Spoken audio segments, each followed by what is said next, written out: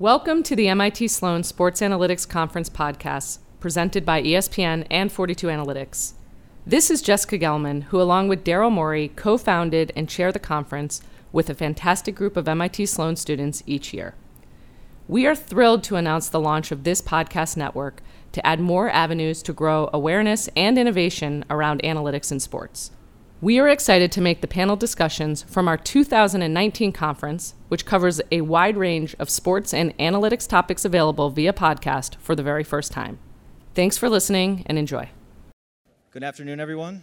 Thank you for joining us, and we hope you're enjoying the first morning of the Sloan Sports Analytics Conference. My name is David Mazza. I'm a first-year MBA student at MIT Sloan, and it's my pleasure to introduce to you today our panel, What Does the Fox Say? Analytics in Poker. Our panelists are Bill Chen, who's a quantitative researcher at SIG Sports Analytics, Scott Blumstein, who's a professional poker player and winner of the 2017 World Series of Poker main event, Sunny Mehta, former director of hockey analytics at the New Jersey Devils and also former professional poker player, Maria Konnikova, author, contributing writer at the New Yorker and ambassador at PokerStars Team Pro, and our moderator, Nate Silver, founder and editor-in-chief of FiveThirtyEight. The panel will run for about 45 minutes, and we will leave 10 minutes in the end for audience Q&A. If you'd like to ask a question to our panelists, we ask that you please submit through Twitter using our hashtag PokerAnalytics. The tweets with the most mentions will be chosen by the moderator. And with that, I'll turn it over to Nate. Cool. Well, thank you all for coming. I've probably been on like a panelist 12 or 15 times at Sloan. It's the first time I've moderated a panel, which ups the bar a lot for responsibility. I feel like I have an important job to do well by our four very illustrious panelists. Also, this is the first ever poker analytics panel, I believe, at Sloan, so I want to represent poker well. Poker is actually a pretty big part of my life story. I was able in 2004 to quit my consulting job to do two things, one of which was write about baseball for Baseball Prospectus, but the other one was to play poker online. That's how I made my money.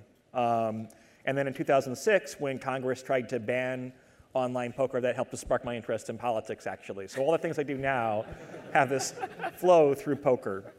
But in terms of ground rules, obviously we're at a sports analytics conference. I don't want to get into too much of a debate about whether poker is a sport per se or not. I tend to think it is. It requires a lot of endurance, a lot of different physical and mostly mental skills.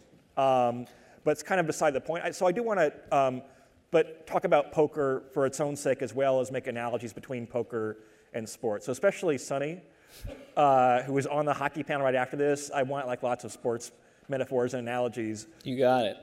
But it's fine to be quite technical too. We have a very nerdy audience. Try to avoid using like too much jargon because poker players have their whole own vocabulary, but the concepts can be like fairly complex. We like to geek out on stuff. So there are kind of three main subject headings that I want to talk through, one of which involves luck versus skill, which you experience in a very visceral way in poker. The second is the importance of game theory to poker and what's called GTO or game theory optimal play versus exploitive play, what that means, how you might analogize that to sports.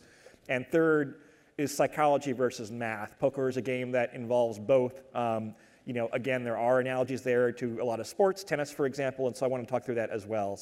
But first I'm going to start with like kind of a background question for each of you, where you can kind of give us your life story, or not your life story, but your kind of poker life story. And I kind of want to go in the order of when I believe that each of you started playing poker. So I think Bill is the first of the four of us to have begun playing poker professionally or seriously. In fact, Bill, you have tournament caches all the way going back to the 1990s. So tell us more about what got you into the game, how you've seen it evolve, and kind of what you're doing now in the sports/gambling space.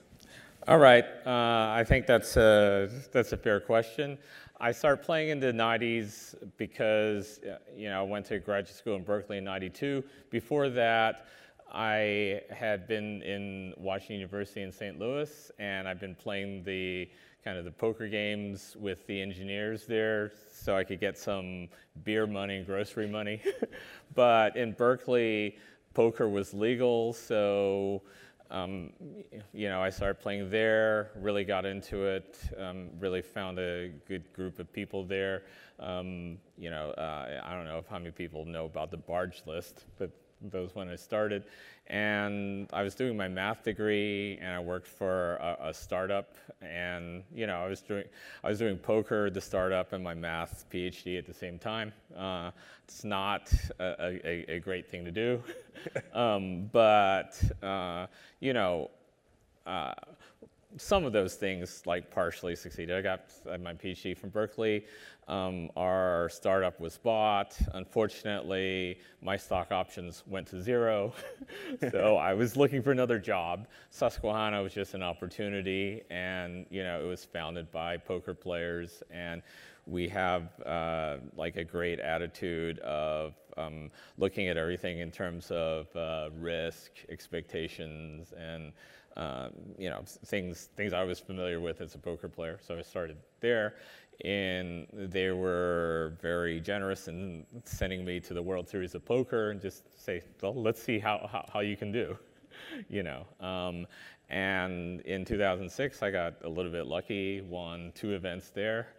The limit hold'em, the shorthanded no limit hold'em, and I went back for the last 10 years. For 10 years after that, I think I missed a couple of years. But, in 2006, after I won, I wrote a book with Jared Ankerman, who also works at SIG.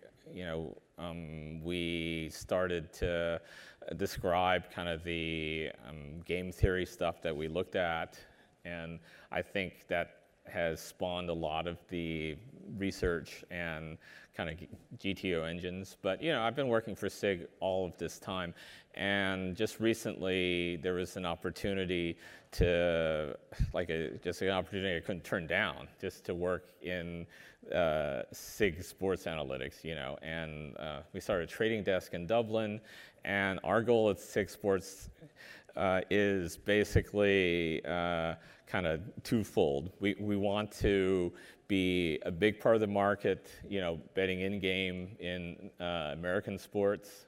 We want to take advantage of the U.S. Opportunity, but we're basically liquidity providers. So we want to provide as much liquidity as people want.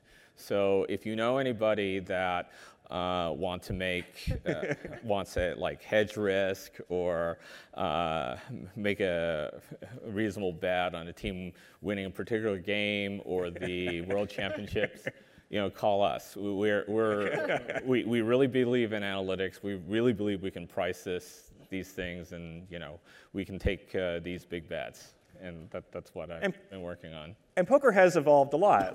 Now, so much of the discourse is about game theory optimal play and balancing your range, and as someone who kind of came of age in the early mid-2000s and kind of has rediscovered poker recently, it is impressive how much the discourse has changed toward that topic.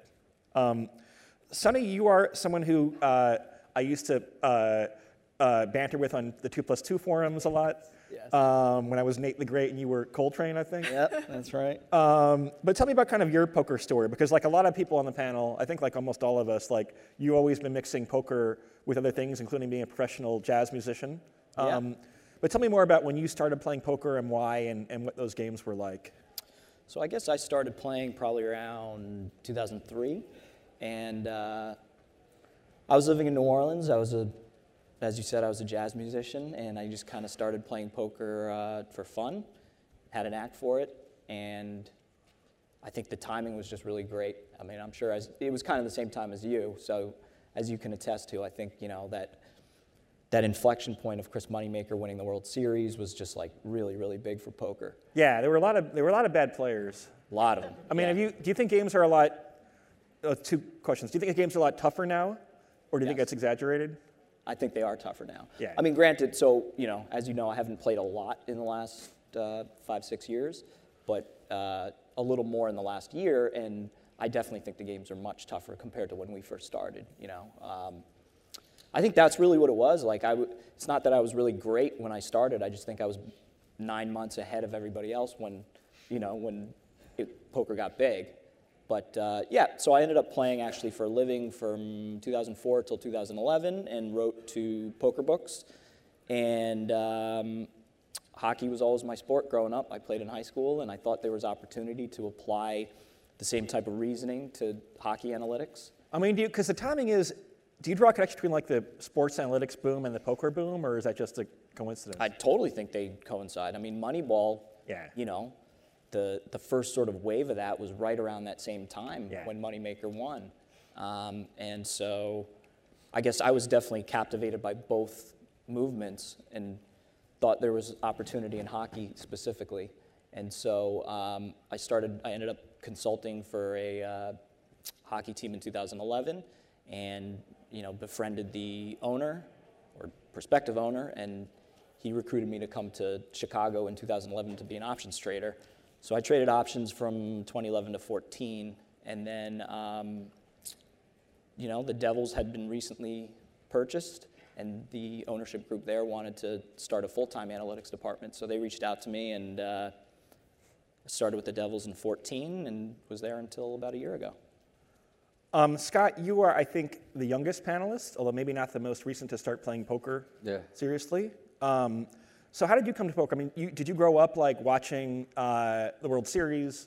So yeah, I distinctly remember being a young kid and watching that whole Moneymaker thing on TV, and I'm pretty sure that's when I first kind of fell in love with poker. And so I started playing poker, and then all throughout middle school, and then even into high school, I was like a sophomore playing with all the seniors, and got my butt kicked a lot, but it was a good learning experience. And then went to Temple University in Philly, graduated with an accounting degree, and I don't really want to become an accountant, so I just was like, let's give this poker thing a shot. So I just kind of grinded for a couple years, had a couple moderate scores online, paid the bills, and finally got my first breakthrough the summer of 2016 at the Borgata for $200,000 in a poker tournament. So I remember having a distinct conversation with my father before I left. He was like, I think it's time to probably get a job soon. This thing's not going so great. And I'm like, I kind of agree. I'm close. Give me like a couple more tries. And then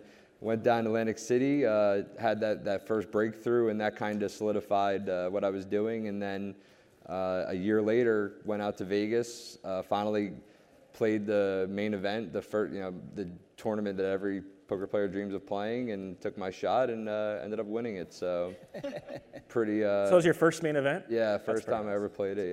Yep. So just pretty wild experience, and that's basically my poker story.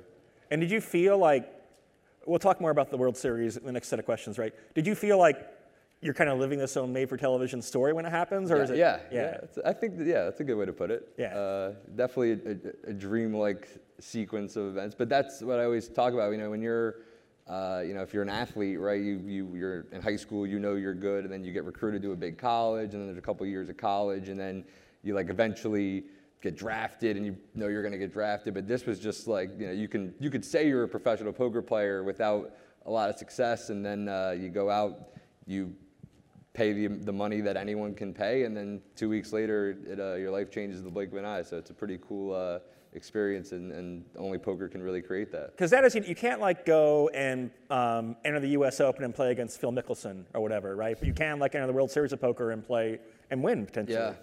Yeah. So Maria, you're someone who had achieved a lot of success in other walks of life, and you began playing poker more seriously as part of a book project that you were doing. So tell us more about that, why you decided to make this your kind of next book project, and how spectacularly well it has gone.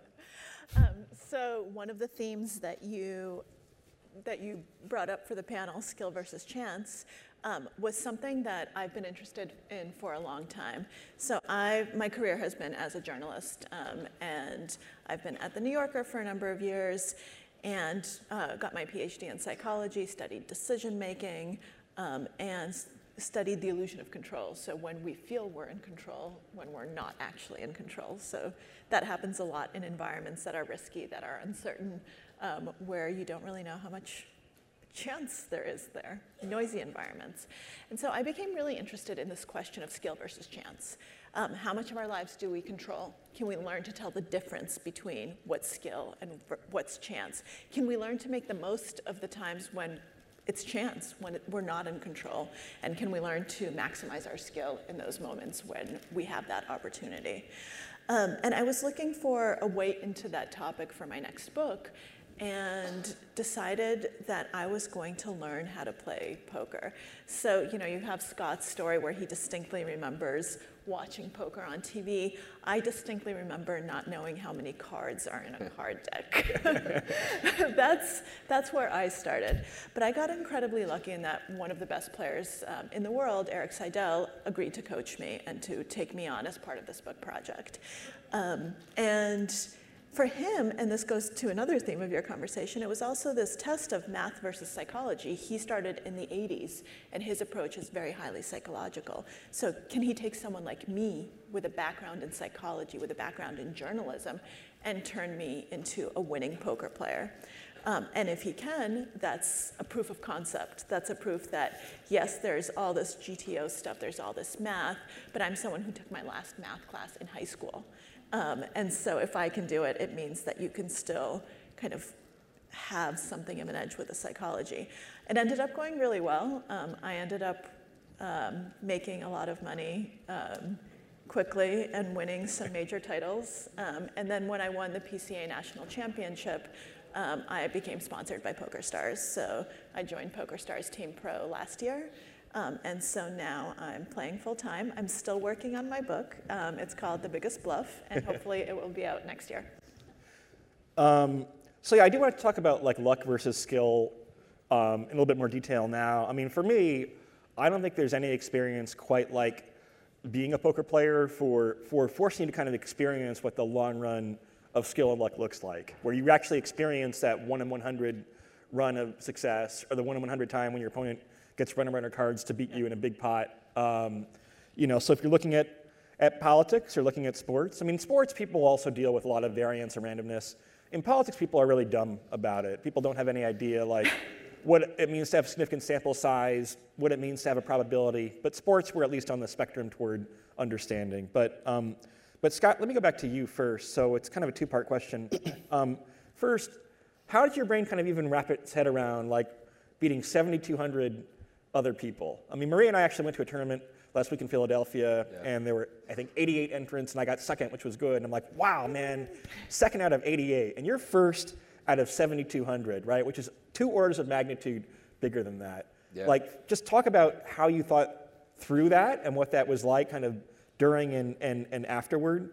And second, I know we've talked a little bit about how in poker, one thing you can do is vary how you play to change the amount of risk that you're taking on. And you are a believer in being a little bit more conservative at the start of tournaments. So talk to me about both those things. Sure, yeah. I mean, 7,200 entrants for a poker tournament is quite rare. And that's why like the main event is obviously just unlike any other tournament in the world that you can play. And to be honest, I mean, I think the best way to beat 7,200 people is to not really think about how many people are in the tournament. You know, cliche, but just kind of like take it one hand at a time. And you know, it's 7 days of poker before you even get to the final table. So that's a long time. So you can't really look too far ahead into the future. But you know, there's only 8 other people at your table, and that's really what's relevant. So just trying to make the best decisions. And you know, I think once you finally get to that like 7th day and you start in this big Amazon room with, you know, hundreds of tables, and all of a sudden you look around and there's 3 left and everyone else is gone for the summer, and that's when it kind of hits you that, you know, you're still one of the final 27 left. So. Did it happen fast, or did it feel like you've been playing for months? Man, it's the whole thing. I really like. I wasn't really like conscious through the whole, you know, because you have to focus so hard on everything. I don't really remember too much about what actually happened, but yeah, I think once you get down to that point, that was really the wake up call to beating that many other people were already out, kind of thing. So, but then as far as my overall strategy goes, yeah, I think specifically in the main event. So the blinds go up every 2 hours in that tournament, where throughout the rest of the year, any other tournament you can play in, the second best option you have is like an hour level. So it's twice as good of a structure as any other tournament. So knowing that going into it and just kind of, generalizing my strategy, I decided to take an approach that I think a lot of people really never practice in poker. And I just tried to like reduce variance even more so than players already do. There's definitely like this thing in tournament poker where people will take these smaller edges and flip situations. Like ace king is a really good hand, but at the end of the day, if someone's putting in more chips with you, they probably have a really good hand too, and sure, it's doing well. So I just kind of like applied this concept where I just wanted to see as many flops and turns and rivers, get as much information as I could, even keep the pots smaller. And I think in this specific tournament, because you could be so patient, that's kind of what I credit, giving myself a chance to win. And the irony is that with 2 tables left, I kind of abandoned that strategy a little bit and did something really crazy and super high variance. And I always look back at that moment because that's how I used to play. So it kind of like I relapsed a little bit, I would say, when it mattered. But luckily, a couple hands later, I doubled right back up and got those chips back that I had given away. And from that point on, I think I wrote the ship and got back to my strategy and just finished the job. So basically, that's the concept. By the way, that's a great achievement. What? winning the main event. Thank you. That's grueling 7 days. Yeah, it's crazy. Keeping your concentration up. Terrific. Thanks. Sunny, you're fairly anti-tournament. I think I can say that. You much prefer cash games. That's fair. How would you compare? I mean, first of all, the variance is a little bit different in cash games, right? You're not going for the big score as much. But definitely. How would you compare the amount of luck in poker to hockey? Because I know I talked to you about hockey, and I get frustrated by like how much randomness there was in hockey, especially the way the league is structured now with a fairly strict salary cap. So how would you compare the amount of luck in poker versus hockey in particular, and how did that help prepare you for your career as a hockey analyst? I think they're really similar. In fact, if anything, there might be more luck in hockey in a lot of ways than there is in poker.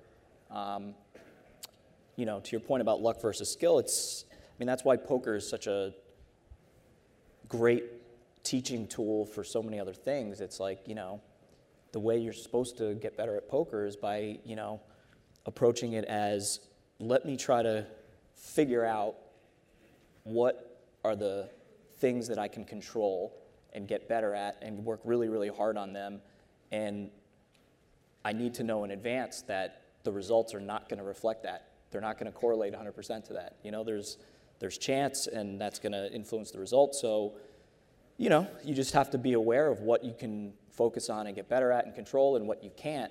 And I don't know, I guess I feel like that's a bit more obvious when you watch people betting on cards, and a little less obvious and tougher to tell hockey players that, sometimes the puck hits the post, and if it had gone, an inch the other way, it would have been a goal, and it would have totally changed the outcome of the game. Well, you get a little philosophical here, right? Where in poker you think of like cards as being strictly random. I mean, in some sense they're not exactly random. Like technically the dealer is shuffling, right? It's just like it's too hard to actually track the cards, right? But Maria, this kind of dovetails right with what you are writing about and have written about. But like the whole notion of like the illusion of control. How can a poker player put that into practice? Number one, and for you, you're kind of the subject of your own experiment, right? Like, how do you find yourself adapting to that? And are there times when you find yourself falling for certain like logical fallacies, or are you actually pretty able to think through it rationally, and that helps you a lot? Yeah, well, the beauty of logical fallacies, which is why Daniel Kahneman won a Nobel Prize for them, is that no matter how long you study them, you still fall for them. because that's the way the human mind works. So of course I fall for them. If I were to say right now that I make decisions perfectly rationally at the poker table and away from it, I'd be lying. And that would be actually overconfidence, one of the logical fallacy sins. But I think that what poker is so incredibly good at is it does force you to think probabilistically and to, I think, and this is crucial, this is kind of what you were talking about, to be able to divide the decision process from the decision outcome. So you need to sit there, and like I said, my math background is minimal, but poker math is not complicated. You need to figure out, okay, this is, given kind of what has happened, I am probably like a 42% favorite in this particular situation, or an X% favorite. And you have like a range, right? Because you never know exactly what favorite you are because you don't see people's cards, which is why poker is such a good place to learn, because in life you never see anyone else's cards. Life is also a game of incomplete information. Yeah. But you make the best decision you can based on the information you have. You know that your decision process is sound, and then you let the cards come. And if you end up losing, you don't care about the outcome of the hand. You do care because you're in the hand and it hurts, but you shouldn't. So for instance, one of the things that my coach often tells me is, I don't care what happened. I don't care if you won the hand or not. Where was the problem in your decision? So it's never important, did I win or lose? Oh, what did the other guy have? Was it a correct call theoretically? Mm-hmm. Was I a favorite? And the thing is, it's still, from a psychological point of view, it's still horrible. I remember this one moment, and this I think illustrates it for me, was during the World Series, during one of the bracelet events, not during the main event, and it was the stone cold bubble, which means that the next person who is out of the tournament gets $0, and then the person after that, and this was a big bubble, the person after that I think was getting maybe $10,000, something like that. And so we were playing, and finally I ended up getting all of the money in. It was a very, very long bubble with ace-jack, and the other person who called me turned over ace-jack. We had identical hands, and I ended up bubbling because he made a flush. Oh. And so you sit there and you say, oh, that's what 1% feels like.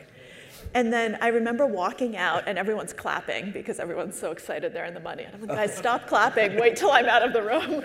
They're all clapping. And I run into this guy who's a really good, very famous tournament high-stakes player. And he's like, oh, what just happened? And I told him, and he's like, well, statistically speaking, you couldn't have gotten your money in any better. And I said, just be quiet. I don't want to hear that right now. And that's the reality versus the theory. So I want to move out now on talking about GTO, game theory optimal play versus exploitable play, and I'm going to throw it to Bill in a moment. I'll give my somewhat amateurish notion of what GTO play means, which means in a poker context, it means that you're playing your entire range of hands in a balanced way that can't be exploited. It involves having the right ratio of bluffs to value hands in any given spot, and somewhere in there's an idea that you can actually solve no-limit hold'em, or at least slightly limited versions of no-limit hold'em. So conversely, exploitive play means you're trying to make the right play in the moment, that maybe, for example, you have an opponent who folds too often, therefore you're bluffing more often than you should, quote unquote. But it also means that people can counter-adjust and exploit you too. So Bill, first of all, you literally kind of wrote the book on game theory and poker, so tell me how badly I butchered that? No, that was right. The optimal play is playing such that you win the most or lose the least if you tell your opponent, oh, I'm, with this hand, I'm betting 33% of the time, checking 33, and raise, because it can be like check calling the other 33% of the time. Yeah, it's a way you can play such that you win the most or lose the least in a particular situation, even if your opponent knows what you're doing. And what's it been like seeing, because you literally will now get to a poker tournament where people will have their apps that tell you when you are at a certain amount of blinds what your GTO range to go all in with is, right? And literally you can be taking the app out. Some casinos don't like it, but most are fine with it, right? And be using the app in between hands, and I'll do it sometimes, right? And I don't care if people are looking because it's GTO play is not exploitable, so they can know I'm playing this way over my range of hands. But what's it been like to have written this book? What was it, 2007? Yeah, 2006, I believe. 6. Yeah. So you wrote this book, and now you see it be the center of all this poker discussion. I mean, what's it like seeing it play out in practice, and what things about GTO play are harder in practice than they are in theory? Well, first of all, I'd like to say it's only like true kind of GTO if it starts heads-up play, like you're playing heads-up limit hold'em or heads-up no limit or any game. Then you can say, I'm going to play this GTO, game theory optimal strategy, and the best my opponent can do is break even with me if they also play correctly. And that's one form of GTO, and it then becomes just a math problem. It's a big math problem with a lot of nodes, but you could, if you're playing heads up in a poker game, you can kind of design an optimal strategy for limit hold'em and a no limit hold'em, and eventually you can get to a perfect strategy. I mean, Moore's law, computers are going to be more and more powerful. There's no real reason to doubt that any game we have now, computers are going to be more powerful. Algorithms are going to be more powerful. We're just going to have game theory optimal kind of heads up eventually. In multi-way game, it's not clear that there's a game theory optimal strategy for all games. Like there's situations where two people can choose a strategy and you can't win, and so on and so forth. So I would say GTO, if you want to play heads-up game, you can solve it. In other contexts, it's more like you get heads up after the flop. You have a range of hands and they have a range of hands, and you're trying to play like partial GTO there. But I mean, I think that there's always going to be like poker that's not specifically heads up, that you're going to have to use a lot of judgment. And Scott, would you call yourself a GTO player or not? And how much experience have you had using solver programs, and how good do you think those are? So these are programs now where it'll actually say in an increasingly complex array of situations what it thinks the right range of hands to play is. Right. So do you think those are much good, or do they leave things to be desired? So for $1,000, you can buy this program now called PO Solver, and basically you run it overnight on some sort of PC, and you have to like pick specific scenarios. It's not going to just tell you how to beat the game like Bill said, but you can pick a situation and it'll compute everything and basically tell you how you should play exactly. And then that's what the best players in the world are using at the highest stakes these days as a tool to just get better. And personally, I don't use that.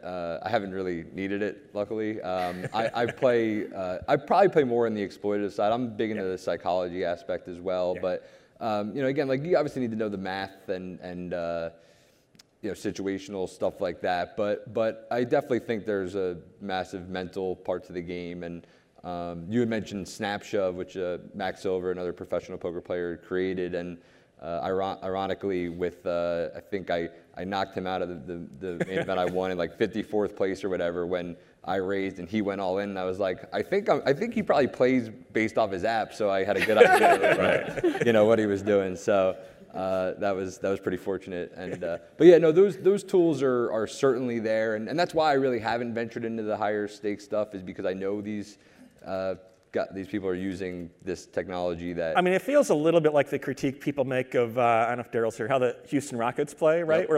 We're like it's a really good strategy when some shots are worth 3 points and some shots are worth 2 points. Take a lot of shots that are worth 3 points, right? Yeah.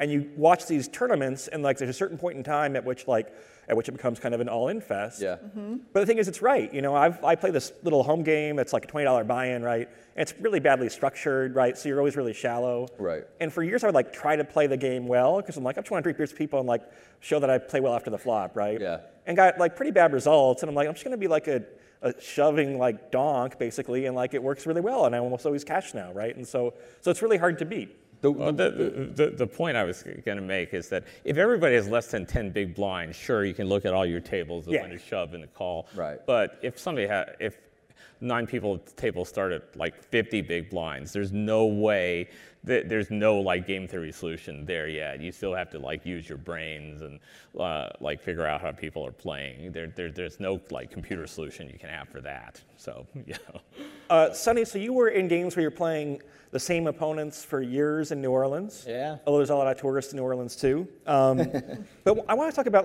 the notion of having a personal style for how you play. Because one thing is if you make certain adjustments relative to the theoretical optimal style, then everything else has to change too, right? If, for example, if, as an example, as a former limit player, if I tend to, when we debate hands, right, you probably say that I would overvalue certain medium strength hands.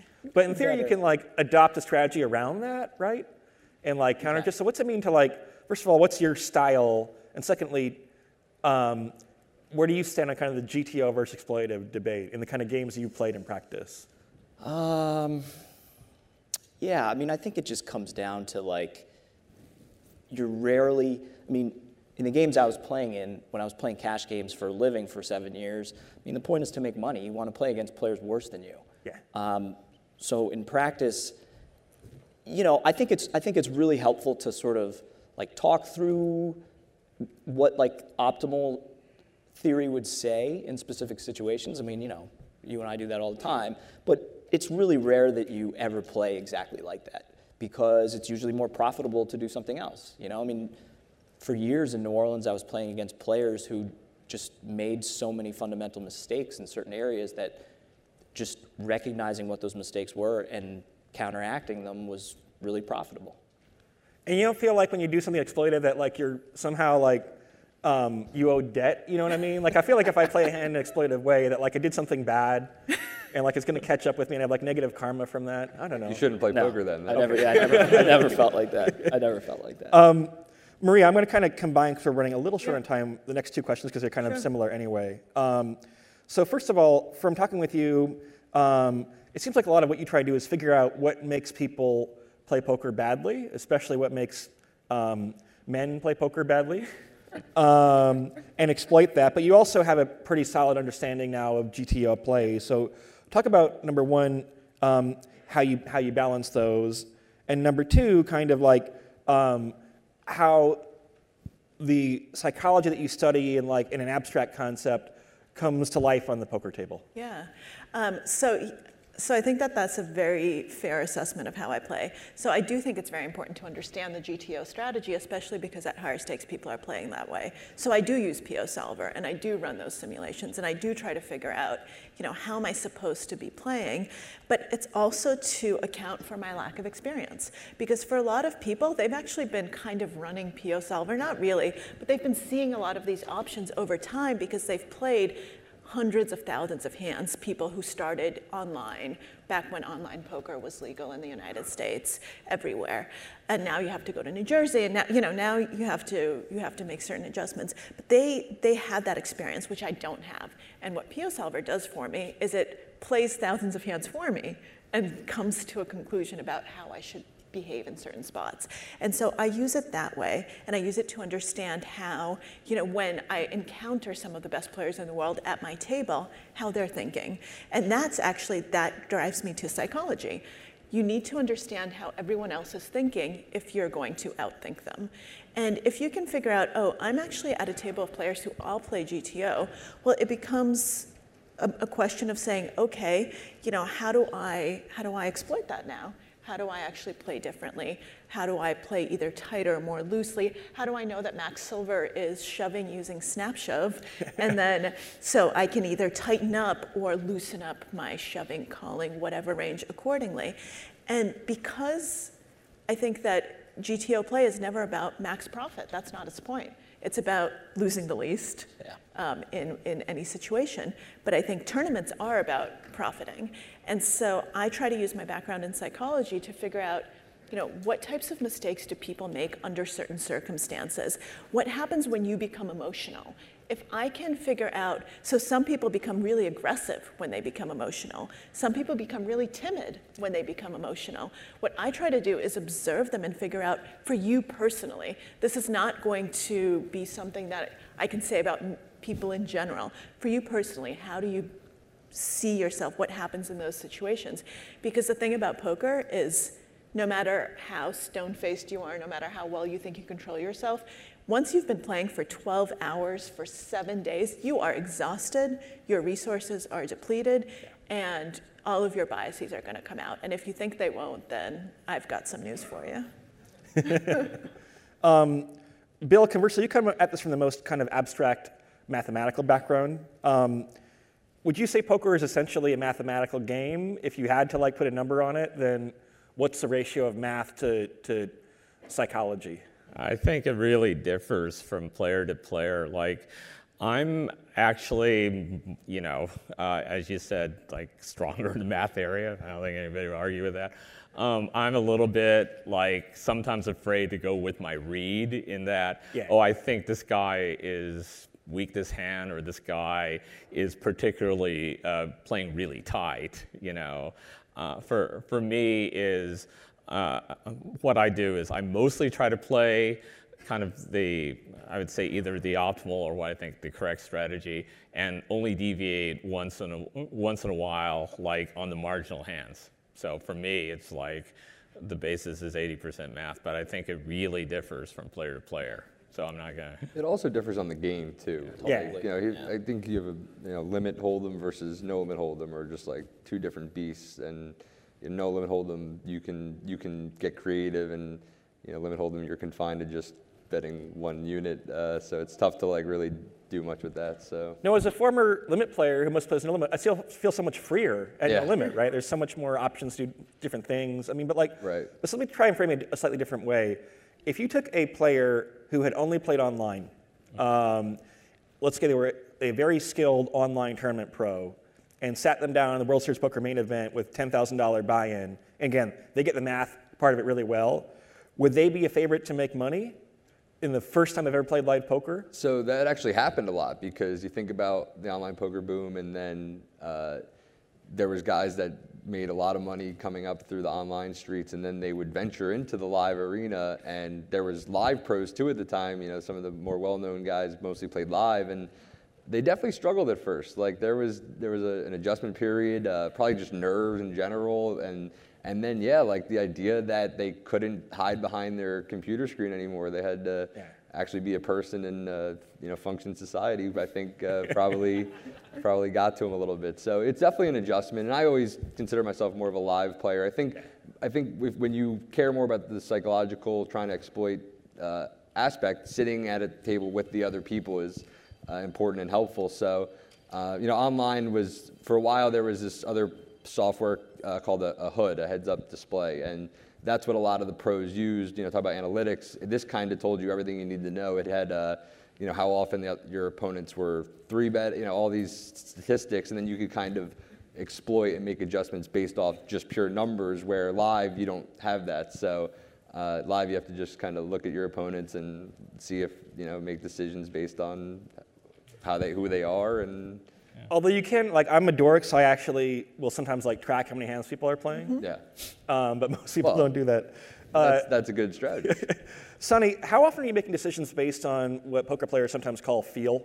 Where you're like, my intuition is that this player is stronger than you would think or weaker than you would think from the kind of mathematical range of hands that they should be playing?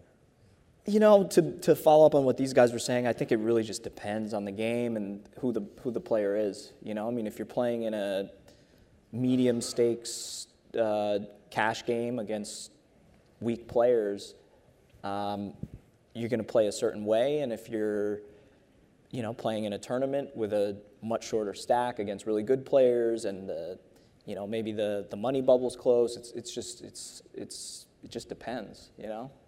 I mean, do you find like when you're like, oh, that guy does seem like he's unusually strong, and you follow that intuition? Do you find that you're usually right, or? Usually being like more than 50%, yeah, but usually being like 90%, no. Yeah. I mean, you never.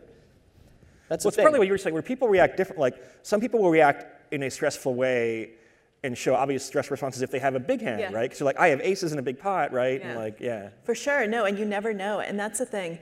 And this is the thing about statistics. You need a large sample size. That's why also your HUD displays aren't always accurate, because you need to have thousands of hands with one person. Yeah. Otherwise, you might say, oh my God, this person is an aggressive maniac, and it ends up that they've just been getting pocket aces and pocket kings for the last 20 minutes, and you don't know that because it's never gone to showdown. So I think that it's really, really important to try to realize that you're limited in your observations and that you need to just play to the best of your abilities. This is back on what you can and can't control. And what you can control is how you react yourself. You can also look at how other people are reacting and say, oh, I don't want to do that. And you can control, how you play against certain people. So Nate and I can't play the same strategy because we look different. And people are going to think that we play differently because they just, I'm female. I sit down at the table. That's the first thing anyone sees. And you might think that women are the best players in the world, the worst players in the world, or you might not have an opinion, and yet you're still going to play differently against Scott, against Sunny, against Bill. Any one of us sitting down at the table is going to elicit different responses and strategies. And I think it's our goal as live players to account for that, to figure out what those responses are, to play accordingly, and to have the statistics in the background to have kind of a fallback strategy for this is what I should be doing. And you see, as a 41-year-old white guy, people play differently against me than when I used to play a lot back in the mid-2000s, right? As a 29 or 30-year-old white guy, right? A lot of different assumptions people make. Well, one thing about online play is, if we're going to be data-driven, there is going to be a lot of data in your hands. So, when I used to play online, I would look at my stats the most because I didn't want to be, exploitable. Right. So that's one thing. We're all data-driven. It is funny if you do track your own stats like I do when I'm playing live. I'll do it kind of 2 hours at a time, right? You'll see you will have periods where you're the tightest player at the table and the loosest just based on, it's especially live, it's a pretty small sample. Mm-hmm. There are a few audience questions that I want to ask. I think you guys can fight over these questions if you want. So one question is, does poker being your main source of income change your strategy at all? I think people here have all gone through periods where poker is a major source of income for them, periods where it's not necessarily. How much are you thinking about how is this decision actually affecting my life choices in the near future as my income? It did for me a lot, I can say that. We were talking about this last night. I think particularly where it had an influence was just bankroll management, choosing which games to play in. I think all poker players would say that once you're at the table, you shouldn't let that sort of thing affect you because then, you shouldn't be playing in that game. You should always be playing to maximize your EV, basically, your expected value. But I think, and this is where I think a lot of poker players struggle, is because they don't necessarily exercise good bankroll management. But when you're doing it for a living, to some extent, you don't really have a choice. If you just go on a cold streak for a couple weeks, you have to, and you were maybe planning on taking a shot in a bigger game, and you say, well, my rent is due on the first, and maybe that wouldn't be such a smart idea. I think it. So overall, it's easier if you can if you control for the fact that you have much less experience. When you can come in and say, now I have an income from other sources and I can go in and play a tournament, it's a big advantage, right? Definitely. Yeah. I think the two most underrated and important skills of being a professional poker player are bankroll management and game selection. I don't think it's much more difficult than that, right? Just play with people you're better than and understand that there's you can definitely, despite how good you are, there's going to be variance, and especially, the worse the structure, the how deep you are, big blinds wise, all these things factor in, and you just have to be smart about these things if you want to be successful. And it's part of the GTO thing too, right? Is kind of figuring out when I'm being honest about myself, saying that I'm not better than my opponent, and therefore I'm going to default to GTO to lose the least. Right. Yeah, for sure. Yeah, but you're also, a pretty smart guy. That's the thing about poker. It's tough because a lot of people don't think like that. There's definitely a lot of people making major mistakes in all these aspects. Sometimes you don't get a choice in tournaments. Right. I was heads up with a guy named Phil Ivey. He won, but it was pretty intimidating. And I'm well, I'm going to stick to GTO because I'm not going to go into the I think, he thinks. I'm not going to win at that game. So this question, in live games, how much do you calculate odds on the fly versus intuition? Obviously, every poker player knows the basics, what is a chance of a flush coming or whatever. But how often do you guys get in situations where you explicitly try to calculate a range of hands for your opponents and take several minutes to do that versus just being oh, it's close enough, I'm going to kind of guesstimate? Well, when I'm in a really big spot and it's a marginal spot and I have to either call off for my tournament life or be in a situation where like this is a significant decision, I will actually take the time, and if it's a tournament with time banks, I'll take time banks at that point, and I will actually try to go through the entire hand in my head, and I don't calculate odds, I calculate combinations. You know, how many value combinations am I beating, if any? How many bluffs could he possibly have? You know, what am I losing to? What am I beating? And is one bigger than the other? And at the end of the day, I'm only going to be doing this if it's a close spot. And so if I'm beating more than I'm losing to, I'm going to call. And you have to be willing to do that, even if it's going to hurt, if you're already taking the time to go through that calculus in your head. Some people do it knowing that they're already calling or folding. And then, you can kind of do that to, I guess, bolster your initial intuition. But normally you don't need to do that, and I think that's actually a very good lesson for life decision making, that you don't always have to go through these complicated calculations, because most of the time it doesn't matter that much. You can get a ballpark close enough, like, I think I'm good, like over 50% of the time here, my odds are correct, I'm calling. But if it's a very important life decision, just like if it's a very important tournament poker decision, then actually take the time to think, am I beating anything that you'd be value betting? Am I beating your bluffs? Like, what's happening? So let me ask another question that's kind of inspired by that, right? So, if Sunny and I are playing poker and we come back from a tournament, we'll discuss hands, and invariably we pick like the really marginal spots, right? Like, Definitely. Should I have continuation bet with ace jack on this queen high flop or whatever that turned into a big pot for some reason, right? And they're usually close decisions where it doesn't matter that much either way. How do you go about finding the decisions that you take for granted that are big leaks and big holes, things that you don't necessarily even realize you're doing wrong?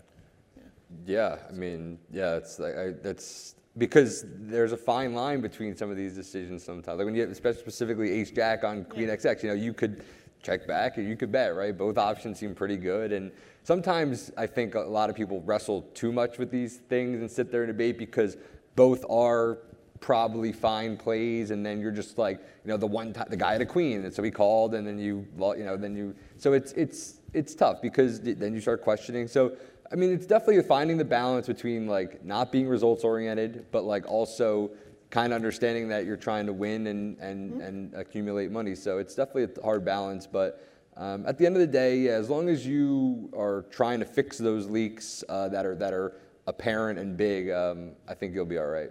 Yeah, I think you want to think about the decisions enough to make sure that the decision's at least close. Yeah. Like, I think poker, say, unlike chess, is one of these things where it's forgiving of small mistakes, and then you make the great play or terrific read that wins you the big pot. You want to make sure that if it's an ace-jack decision, that you have a reasonable range of hands for your opponents. And if it's close, it's close. It's not going to cost you much. Yeah. And that's actually one of my favorite uses of PO Solver. When I have a decision like that, I'm just going to give it to PO Solver and have PO Solver tell me what the optimal strategy is for that. Then I'll say, oh, okay, I bet here, and I'm supposed to bet, 30% of the time. I didn't do anything horrible. Or maybe PO Solver will tell me, actually, you check this 90% of the time, and then I'll say, uh-oh, like, is this something that's actually problematic? So in my mind, that's actually one of the best uses of a solver.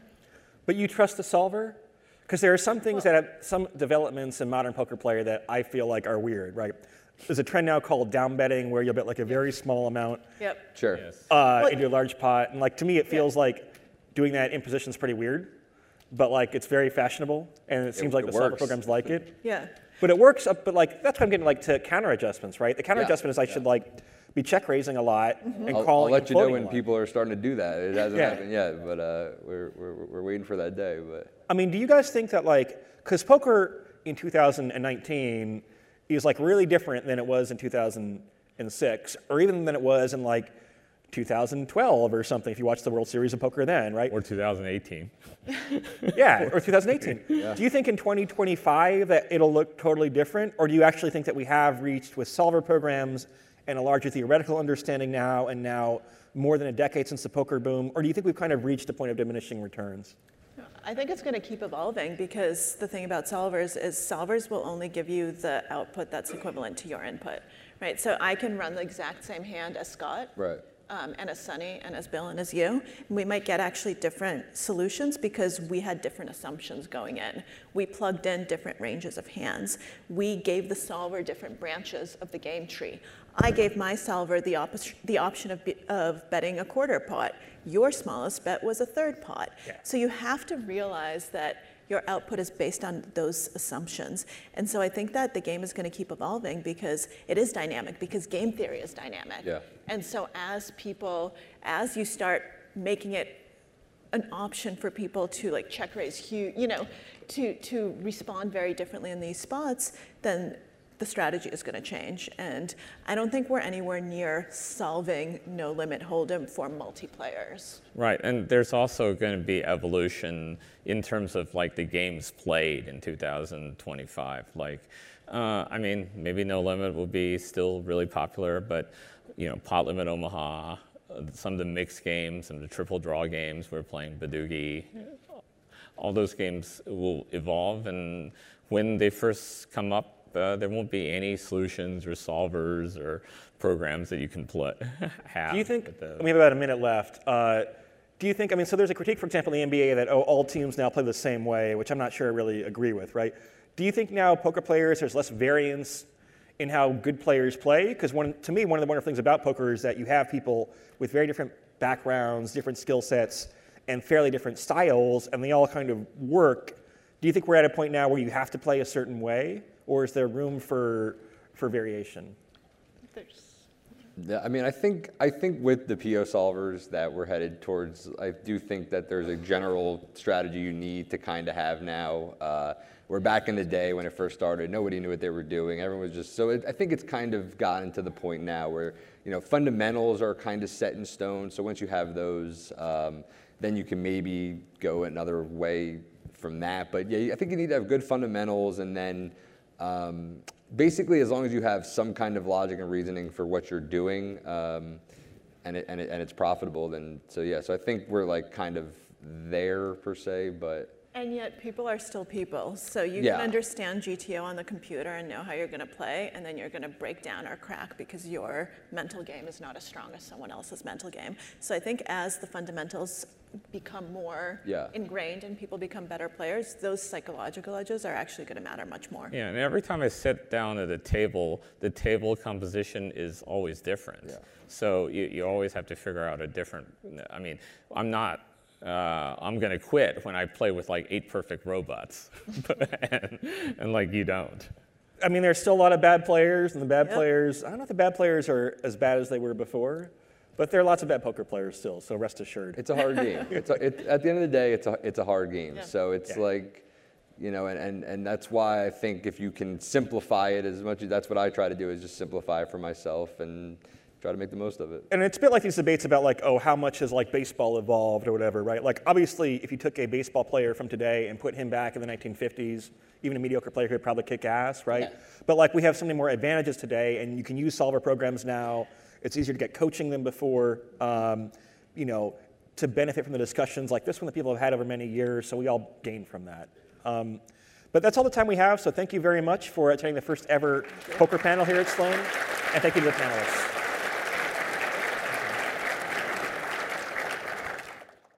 If you want to hear these panels in person next year on March 6th and 7th, 2020 in Boston, please register for the 14th Annual MIT Sloan Sports Analytics Conference at sloansportsconference.com. This recording is the property of 42 Analytics and may not be published, broadcast, rewritten, or redistributed without the express written consent of 42 Analytics. Any opinions expressed by panelists are their own and do not represent the beliefs of the conference, 42 Analytics, or the MIT Sloan School of Management. 42 Analytics Educational, Inc. reserves all rights in the content.